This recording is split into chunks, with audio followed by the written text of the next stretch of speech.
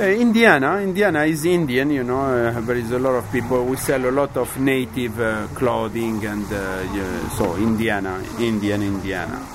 But here in North America, we have the culture of the cowboy boots or the rock styles, and you know, it's a big city in North America, so you know, a lot of people have cowboy boots, wear cowboy boots, perfecto, leather jackets, you know, they like this kind of stuff, Indian stuff also, you know. So you have in your dream, you have seen movies with John Wayne, with you know, Clint Eastwood. So this is in all over the country. We have cowboys from Asia, from Africa, from everywhere.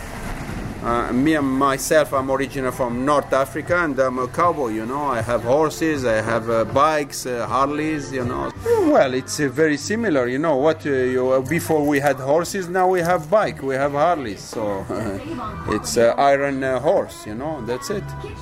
It's exactly the same, you know. I ride with my cowboy boots, my Harleys, but a lot of people who ride bike, you know, they have horses, they have, you know, few of them. Everybody when he was young, in one time of his life, you know, he was thinking about cowboy boots, and you know, it's a dream. It's for a lot of people. 80% of our customers, they are French, they are Switzerland people, Belgium, you know, German. So they love cowboy boots. Everybody loves cowboy boots. We have sell boots to Carlos Santana, to Sting, to all kind of those big guys, you know.